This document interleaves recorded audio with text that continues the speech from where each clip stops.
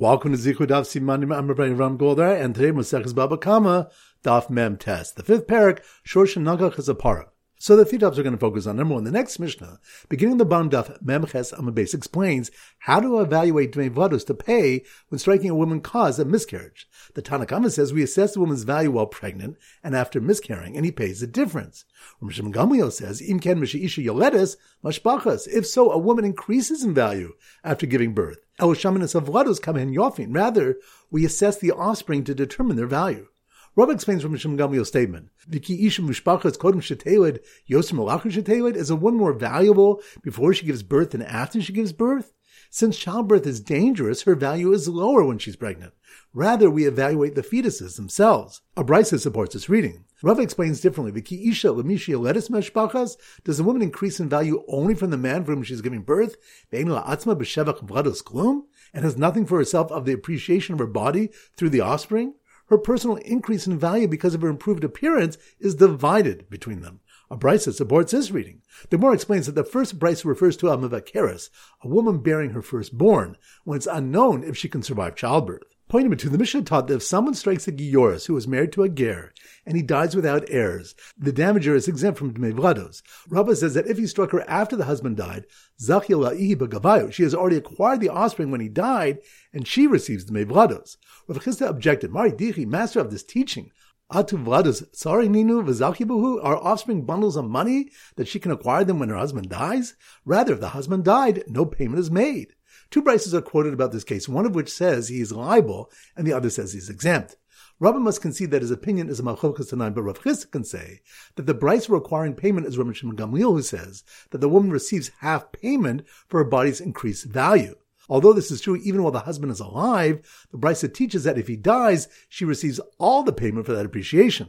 After another answer is given, the Gemara clarifies that regarding her body's appreciation, where she has a hand in it during her husband's lifetime, she acquires all of it when he dies, as opposed to the Dmei Vlados, which she cannot acquire. And point number three, Rabbah said, Mashkono shel Yisrael, biyad ger, if the security of a Yisrael was in a ger's possession for money the ger lent him, and he died, no one else can seize the mashkon, because as soon as the ger died, pakalei shabude, his obligation is cancelled, and the mashkon is automatically its owner's. If a ger security was in a Yisrael's possession, and the ger died, the Yisrael acquires the equivalent of the debt owed him, and someone else can acquire the rest. The Gemara said the lender should acquire the whole mashkon with his chatzir, which is konelo shel madaito, acquires for him without his knowledge. It first answers that the owner was not in the city at the time, and wherever one could not have acquired something himself, his chatzir could not acquire it for him either. However, the Gemara concludes that Rabbah's ruling is only where the mashkon was not in his chatzir, so the owner did not acquire it. Otherwise, he would acquire it even if he is elsewhere. So once again, the 3 points are, number one, the next Mishnah beginning on the bottom of Daf Mem Ches Amabase explains how to evaluate Dmei Vlados to pay when striking a woman caused a miscarriage. The Bava Kamma says we assess the woman's value while pregnant and after miscarrying, and he pays the difference. Mishum Gamliel says, Im ken misheisha yoledes mashpachas. If so, a woman increases in value after giving birth. El shamanas of Vlados kamen yofin. Rather, we assess the offspring to determine their value. Rabbi explains from Mishum Gamliel's statement, V'ki isha mishpachas kodem sheteled yosim malachim sheteled. Is a woman more valuable before she gives birth than after she gives birth? Since childbirth is dangerous, her value is lower when she's pregnant. Rather, we evaluate the fetuses themselves. A brisa supports this reading. Rabbi explains differently, V'ki isha lemishi yoledes mishpachas. Does a woman increase in value only from the man for whom she's giving birth? Ve'en la'atzma b'shevach vlados klum, and has nothing for herself of the appreciation of her body through the offspring? Her personal increase in value because of her improved appearance is divided between them. A brisa supports this reading. The Gemara explains that the first brisa refers to a mavakeres, a woman bearing her firstborn, when it's unknown if she can survive childbirth. Point number two, the Mishnah taught that if someone strikes a giyoris who is married to a ger and he dies without heirs, the damager is exempt from Dmei Vlados. Rabbah says that if he struck her after the husband died, Zachya la'ihi b'gavayu, she has already acquired the offspring when he died, and she receives Dmei Vlados. Rav Chisda objected, Mari Dichi, master of this teaching, Atu Vlados Tsari Ninu v'Zachya are offspring bundles of money that she can acquire them when her husband dies? Rather, if the husband died, no payment is made. Two brises are quoted about this case, one of which says he is liable, and the other says he is exempt. Rabbi must concede that his opinion is a malchokas tanaim, but Rav Chisda can say that the brisa requiring payment is Rabbi Shimon Gamliel, who says that the woman receives half payment for her body's increased value. Although this is true even while the husband is alive, the brisa teaches that if he dies, she receives all the payment for that appreciation. After another answer is given, the Gemara clarifies that regarding her body's appreciation, where she has a hand in it during her husband's lifetime, she acquires all of it when he dies, as opposed to the mevlados, which she cannot acquire. And point number 3, Rabbah said, Mashkono shel Yisrael, biyad ger, if the security of a Yisrael was in a ger's possession for money the ger lent him, and he died, no one else can seize the mashkon, because as soon as the ger died, pakalei shabuda, his obligation is cancelled, and the mashkon is automatically its owner's. If a ger's security was in Yisrael's possession, and the ger died, the Yisrael acquires the equivalent of the debt owed him, and someone else can acquire the rest. The Gemara said the lender should acquire the whole mashkon with his chatzir, which is konelo shel madaito, acquires for him without his knowledge. It first answers that the owner was not in the city at the time, and wherever one could not have acquired something himself, his chatzir could not acquire it for him either. However, the Gemara concludes that Rabbah's ruling is only where the mashkon was not in his chatzir, so the owner did not acquire it. Otherwise, he would acquire it even if he is elsewhere. Alright, so now we go to our Siman Daf Mem Tes, and our standard Siman is meat, and we often use a butcher in the Siman, a butcher. So here goes. As two women in the butcher shop were arguing who was worth more, the pregnant one or the one who had given birth, the butcher got a shock when it turned out that the Gior's buying meat using the mevlados she received when she was struck after her ger husband died was the wife of the ger he had lent money to, and who had given him a mashkon. Once again, slow motion. As two women in the butcher shop, that must be more in Daf Mem Tes, meat.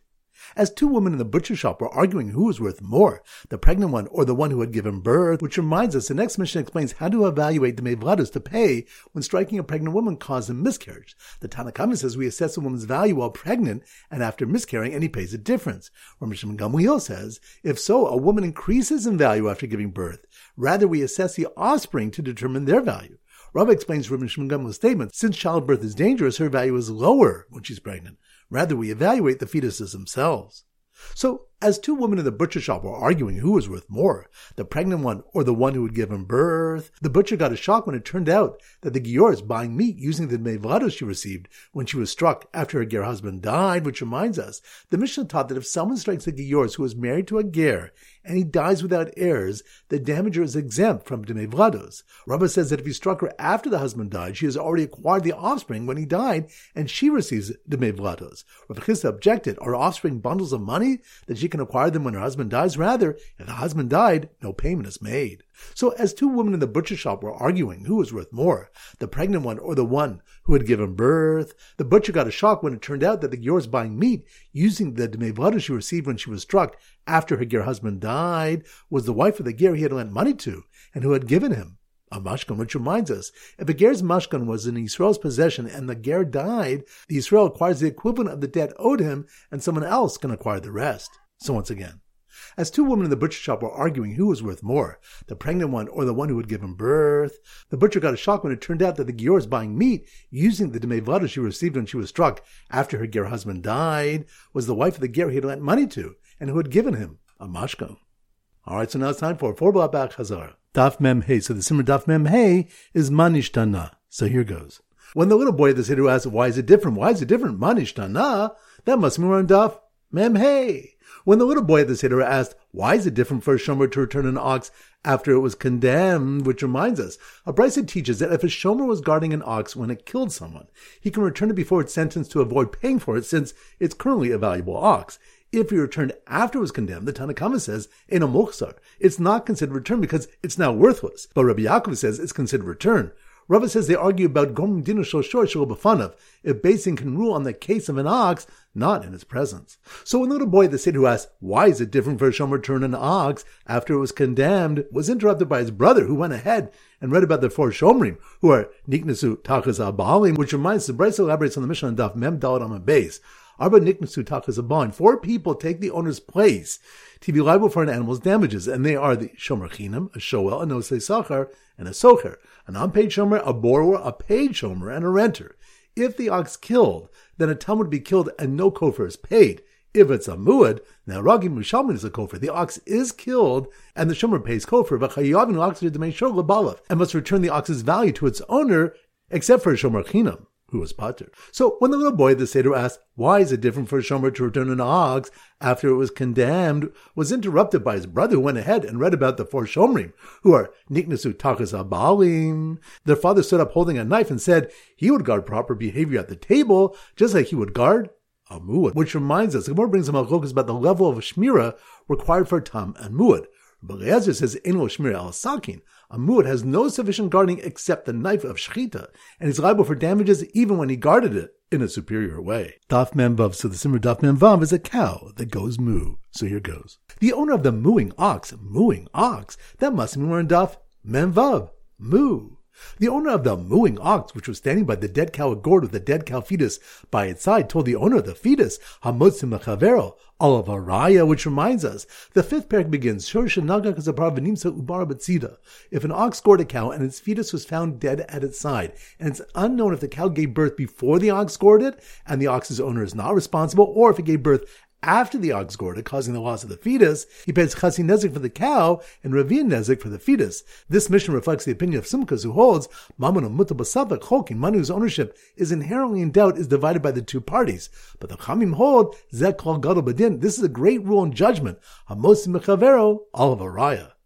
So the owner of the mooing ox, which was standing by the dead cow gourd with the dead cow fetus by its side, told the owner of the fetus, Hamosim mechavero Olav Araya, which is a klal gadol bedin, which reminds us, the Gemara asks, why the principle of Hamotz Mechaver Olav Araya is called klal gadol bedin, a great rule in judgment. It first answers that it teaches da'afil nizak omer bari, umazik omer shema, that even if the victim says, you're definitely liable, and the damage only says, I'm possibly exempt, the victim cannot collect without proof. And we also learn that ein holchin b'mamun achar rov, we don't go after the majority in monetary matters. So the owner of the mooing ox, which was standing by the dead cow gourd with the dead cow fetus by its side, told the owner of the fetus, Hamotzim Mechavero, Olav Araya, which is klal gadol bedin, and is based on svora, like someone sick going to a doctor, which reminds us, Rav Ashi says that Hamotzim Mechavero Olav Araya is a svora. It's simple logic that one suffering from pain goes to a doctor to be cured. Similarly, anyone attempting to litigate a claim against his fellow must substantiate his claim to Beis Din. Daf Mem Zayin. So the simmer Daf Mem Zayin is a maize. So here goes.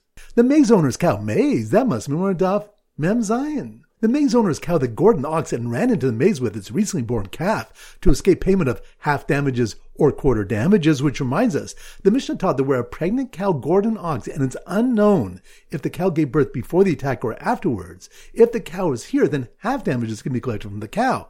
And if the cow is not here, then quarter damages can be collected from the offspring. So the maize owner's cow that gored an ox and ran into the maize with its recently born calf to escape payment of half damages or quarter damages broke some pots that were placed there by a potter who had rishus to enter, which reminds us, the next Mishnah states, if